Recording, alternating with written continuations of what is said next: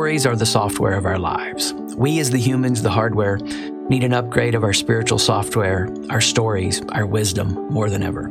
Each of these episodes will be like a performance psychologist, philosopher, religious professor, and a monk walked into a bar and had a conversation. It's just me on this podcast because that's the weird conversation that's happening in my brain. I'll be drawing from other wisdom traditions, but each episode will be drawing from one main tradition, the Bible. I'll be drawing from 40 stories. And as I look at these 40 stories, I'll be distilling it down so that you can find the wisdom you need to help upgrade your story wherever you find yourself.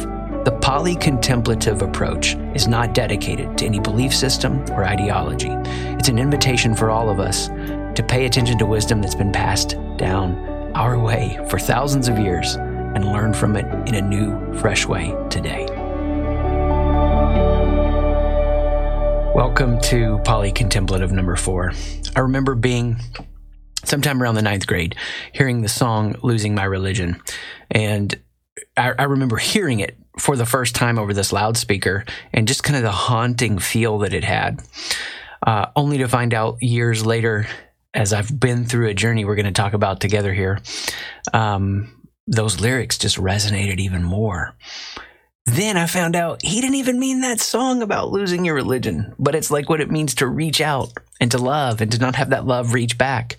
But as much as he meant it about a romantic relationship, I still think it applies. What's it like for you when you're in a place and you're reaching out for life, people, the universe, meaning, existence, circumstances to reach back to you in a way that you could get some clarity, some peace, some direction, to not feel alone? We've all been there, if we're honest.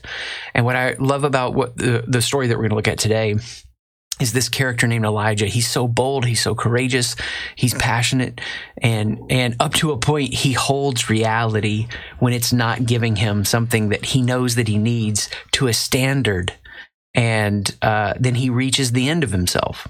So first, we've got to get the setting of this story. And in this story, we've got what's happening throughout human history. And it's hard for us because we're not connected to it agriculturally. They need rain. I mean, if you weren't getting whatever your structure is like financially, if you weren't getting payment in for work done, you would be like, oh, I've got to get money, a paycheck, whatever that looks like. For them, rain was like a paycheck. So if it's not raining, crops aren't coming in, they're not getting what they need. And we've got a lot of crazy times about to hit, chaos, crisis, all that happens. So as we do in these moments, we reach out for the spiritual, the mystical, the enlightened, the religious. And again, for me, as we walk through this story, I'm thinking about it through the terms of what it looks like to understand the progression of human consciousness and religion and psychology. So Elijah is needing it to rain, and he is just focusing this passion, this intensity into this circumstance that needs to change. Man, I resonate with this too much. I remember one time when I was at a place in life and needed a house to sell. Like, our whole life was held up around our house not selling. And if you've ever been through a circumstance like this where we were moving states away, it was when the real estate crisis was happening in the States in 2007. And it wasn't selling. And I remember the desperation I felt. Like, I'm so powerless. We've been there, right? If you haven't been there, you will be there at some point in life. So Elijah's there. And what he does, and this is a part of his personality that is celebrated by people that read this story, but miss the deeper reality, the progression of how he grows. He sets up this showdown. And what's interesting, if you read through the story, you see, and however you think about this, that's not the point right now. The God character, if we could say it that way, God says there's going to be rain. So when he shows up, Elijah shows up into this story as it's unfolding, he sets up a showdown. Now, the interesting thing to me is God never said to Elijah, set up this showdown. Elijah has this bravado about him, this intensity where he wants this experience to be even bigger. So it's not enough that we need it to rain. But Elijah goes, I'm going to use this to prove to everyone that there's one God that's real. This God Baal isn't real. And I want this big showdown to happen, because if this big showdown happens, if this big miracle happens, if this big circumstance happens, then everyone will know the truth and everyone will come to God, and then our country will be where we need it to be again. I mean, you can see, as much as we think we've evolved as a human society, we haven't evolved that much. And there are people that are listening to this right now that could go, okay, well, hey, what about this? Let's just take all spirituality out of the equation, and then we're going to be better for that, because clearly this sets up some superstition and nationalism. Well, the problem is then we lose the wisdom of this story. So hang with me for a minute. He sets up this big showdown. And in this big showdown, God sends the rain, and this altar, this fire, is lit when it's soaking wet. And it's this big showdown. And in Elijah's mind, everything is going to work out now because the big miracle happened. The big circumstance happened. Finally, yes. If you've ever really tried to live at the edge of your abilities or pursue a vision in life or change anything, you know what it's like when you get connected to a circumstance and you're like, if this happens, then this will happen. And sometimes you've had that rare causation connect, but more often than not, the thing happens and we're still in a place that we're struggling because we missed the bigger lesson. And the story of Elijah takes us through a progression where we can see how we learn the bigger lesson. So here's what happens to Elijah. Elijah's convinced everyone is going to see this big thing happen and it'll all get back on track. Except that's not what happens. It's not what happens. And the political leaders are mad and angry. And what Elijah does in his anger is kill people. In his intensity, in his ferocity, in his ferociousness, in his losing himself, in the bigness of this moment. And so he's already letting himself get swept away. God never said to kill the false prophets. That's what they're called in this story. But that's what he did. And so then he finds out he's in danger and he runs for his life. We don't know how far he runs, for sure, somewhere about 17 to 30 miles. And he's exhausted. And you get the sense that he's ready to either at least quit what he's doing when he's trying to be the spiritual leader for his nation. At least do that. He's quitting. He might even be ready to die because he dismisses his servant and he travels into the wilderness, a 40-day journey. Now, when you see these things in these ancient stories, you got to remember how they're told around the fire over and over and over, right? If I'm sitting around the fire and my child is telling me about something they're struggling with, and maybe as they're engaging into adulthood, what they're struggling with is a circumstance not going like they want, and they really are discouraged, they've lost heart, then I'm going to say something like, that makes me think about a guy named Elijah. See, these are how these stories, they kept being told, kept evolving, kept being shaped to where they are, these powerful tools that we can gain so much wisdom from. So Elijah's in this place. He's lost heart. He's discouraged. He thought if the big thing happened, whatever the big thing you'd like to see happen is, he thought if the big thing would happen, then the other stuff would work out. But that's not what happened. So he's in a place where he's discouraged. He's defeated. We do find this desperation about him. And he's exhausted. 40 days into the wilderness. And again, it's not so much about the specific number as much as it is about he's at the complete edge. There's nothing left. And we find that he, in this place of desperation and breakdown, in this exhaustion, he's fed by an angel. Now, real quick, I want to talk about the spectrum between mystical and enlightenment. When I think about what it means to interact with the world and understand spirituality and religion and, the monk part of me that wants to practice all I can and then experience and I want to have the most robust experience I can spiritually. I also don't want to build up any superstition. So what's it like for me in the religious professor brain that I have to look at how things advance and progress? But what's it also like for me to understand the psychology here. Look, when you've not eaten, when you're exhausted, when you've gotten to the complete end of your, physical faculties, there's nothing left in the tank, then you're more likely to have an experience. I mean, this is the weird part of human history, the weird part of being human. These experiences tend to happen when we're at the edge of all of what we know and who we are. So the enlightened mind, the mystical mind, they kind of have this tension. The enlightened mind wants to take this apart and ask, is it real or is it not? And the mystical mind wants to say it has to be real. When I think about this tension, I have a foot in both worlds. To me, it's not about whether it's real or not. It's that these things happen. And are they our brain manifesting this experience? Is our brain tuning consciousness? And in that moment, we're tuning something that we're not usually able to access. I'm going to say it doesn't matter to me which one it is. I'm happy putting a foot in both of those worlds, because at all costs, I want to keep growing. And so Elijah is fed by an angel. No, there's some symbology and meaning in all of the stuff that's happening here. And as the pecans, the polycontemplatives, go check that out. Go research it. There's always more that you can explore. But I want you to focus on this. He gets enough sustenance to go into the cave. Now, look, I referenced this in one of the earlier episodes. Some of you have heard of Joseph Campbell. He did a lot of his work based on Carl Jung. And there was another guy named Eric Newman. And you can find these different voices throughout human history that have said, like, the way you change your life, and Joseph Campbell provided stages to it, is to go into the cave. The thing that you're afraid to step into is the place where all the transformation happens. So just think about how powerful this story is.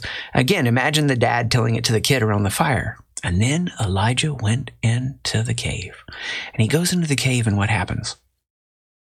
A voice says, why are you here? Again, what is that voice? Whether there's enlightenment for you and you say, all is an illusion, or the mystical for you, the enlightenment in you that says, there's not a specific definable sacred, the mystical that says, I'm open to a specific definable sacred, not one that I can fully sum up, because if I could, then I would be that sacred. Wherever you find yourself, I'm just fascinated with this story, because the voice of God says, why are you here? Why are you here? See, what happens to us when we go through this period and we have these breakdowns where we start to really find we're at the edge of all we know, what we believe, what we hold on to, that's when that question hits us. Why am I here? What is going on? I've been at places in my life where I've gone through massive transitions. And that question, why? It was usually there earlier, but I stuffed it down. I pressed it down. And it was only through the intensity of the circumstance, through the 40-day journey where I came to the edge, that I could actually hear that question with greater clarity. Why are you here? And you can hear in Elijah the way that he views the world, the defensiveness. Look, I have served you with passion. I've done what you've said. I've played the game by the rules. You can imagine all these phrases that we would all say in these moments. I went to college. I got the degree, and this is what's happened to me. I did all this, and I'm the only one. And again, we see what happens to us when we're in these moments where we're at the edge. We find this belief that we have, that it's just us. And you see this in this story. Now, what's fascinating to me is this question comes to Elijah twice. Why are you here? Why are you here? You see in these wisdom stories where questions are asked numerous times. In episode 1, we looked at this idea of the story of the garden. And when God actually shows up to Adam and Eve, where are you? Does God not know where Adam and Eve are? I mean, that's the big idea in this story, that there's this God character who knows all and created. Why would he not know where they are? He's asking the question. She's asking the question. God's asking the question. Some of you get that. Because Adam needs to say it out loud. I'm here. This is what's happening for Elijah here. Where are you? Where are you? Right? Why are you here? What brought you here? I know why, Elijah, but you don't yet know. You haven't yet figured out what's happened. You started to build everything you thought about your life and about me around me showing up with the fire and the rain. But guess what, Elijah? And this is what Elijah experiences: an earthquake, wind, and fire, the bigness, just to make sure Elijah doesn't miss the visual. This lesson is experiential.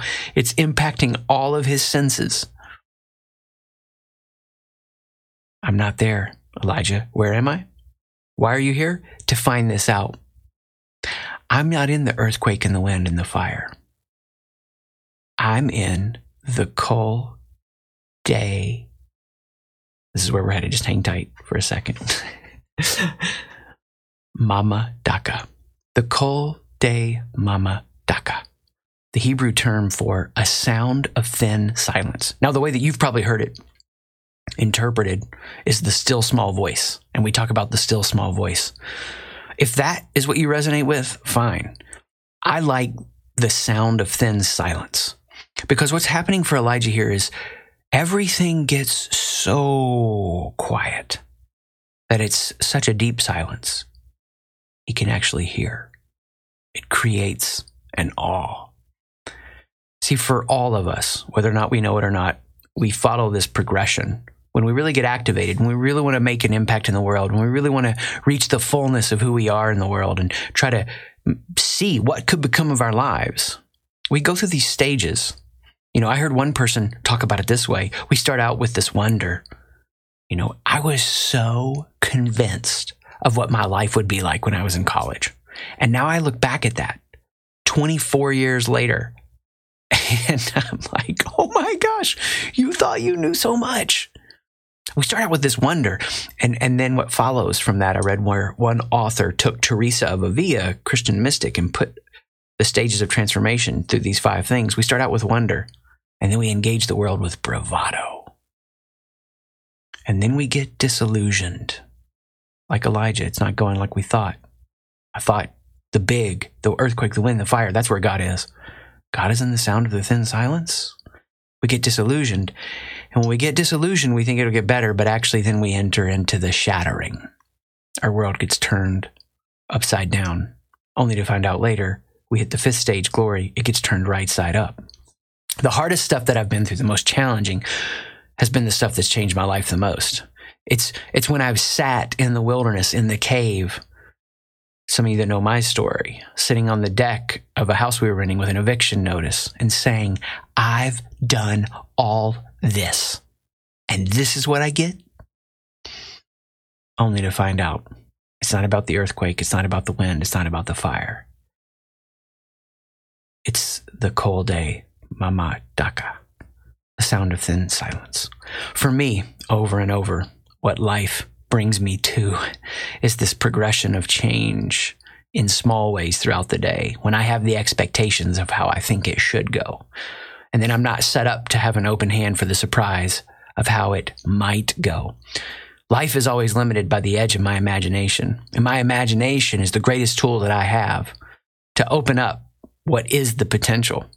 And when I am set in my ways, when I think it's got to happen in the big, I miss the sound of thin silence that guides me, that gives me wisdom, that helps me. See, what Elijah had done, we could say it this way. He had built his understanding of the sacred and who he was around stuff going right in his mission or in his roles.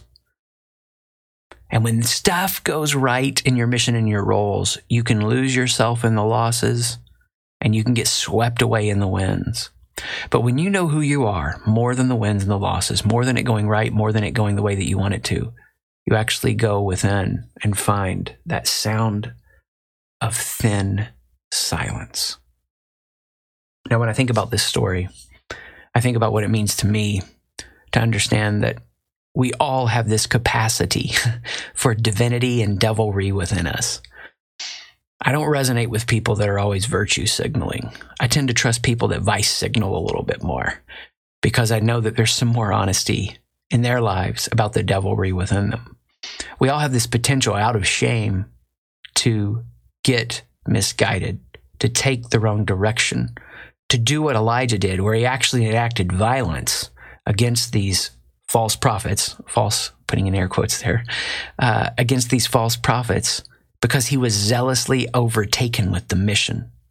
Those kinds of people and leaders are dangerous because they haven't found the sound of thin silence. They don't know who they are apart from the roles. They don't know who they are apart from the winning and the losing. They think it's all about the earthquake, wind, and the fire. They can't find the sound of thin silence where they step beside others and then serve because something's changed in them. I think about what Louis C.K. said when he said God could clear a lot up if he'd do a 5-minute press conference. And I think that's hilarious because we build so much of our understanding around all these matters, black and white, who's wrong and right, when these ancient stories tell us over and over again, it's not like we thought it was. Instead, it's about finding the sound of thin silence within. Now, this story isn't finished because what happens to Elijah is he's got to travel back the way he came. In fact, that's actually recorded in the story.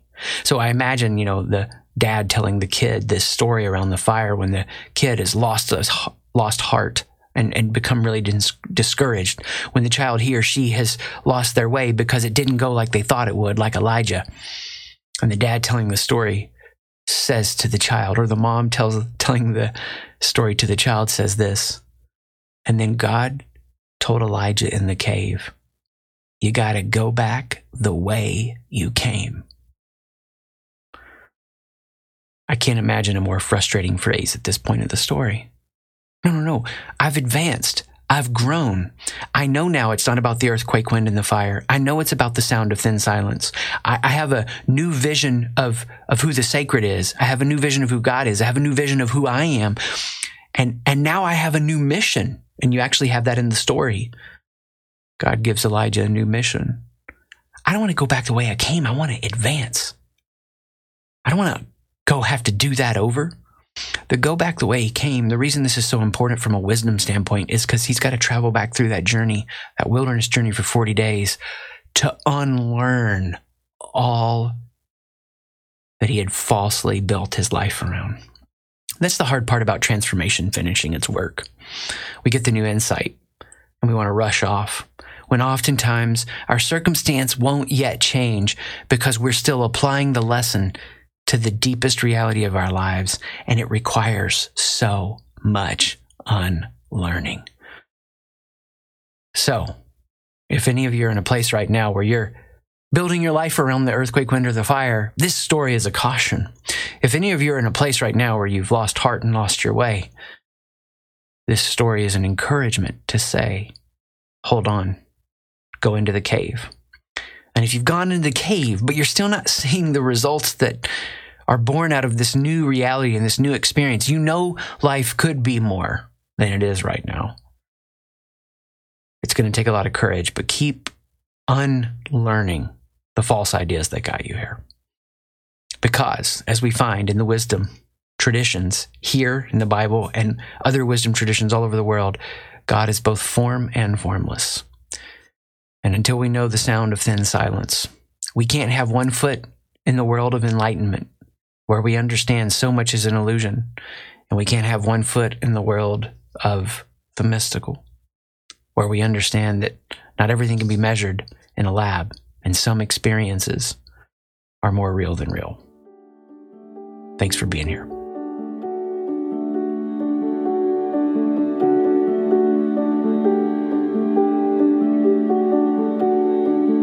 Thank you for being here and listening to this episode. Please feel free to rate and share the podcast with others. More importantly, I want to invite you to come to siteshift.com, SIGHT shift.com. There, I'm obsessively focused on helping people with 3 problems. Number 1, how to work on their worldview and make their own meaning. Number 2, how to find their place in the world and move with a laser-focused mission. And number 3, transcend status games and build the healthy community they want to be a part of. Through our platform of content, certified coaches, and community, we are transformational guides to help you find your wisdom. Join us at SightShift, SIGHT, shift.com.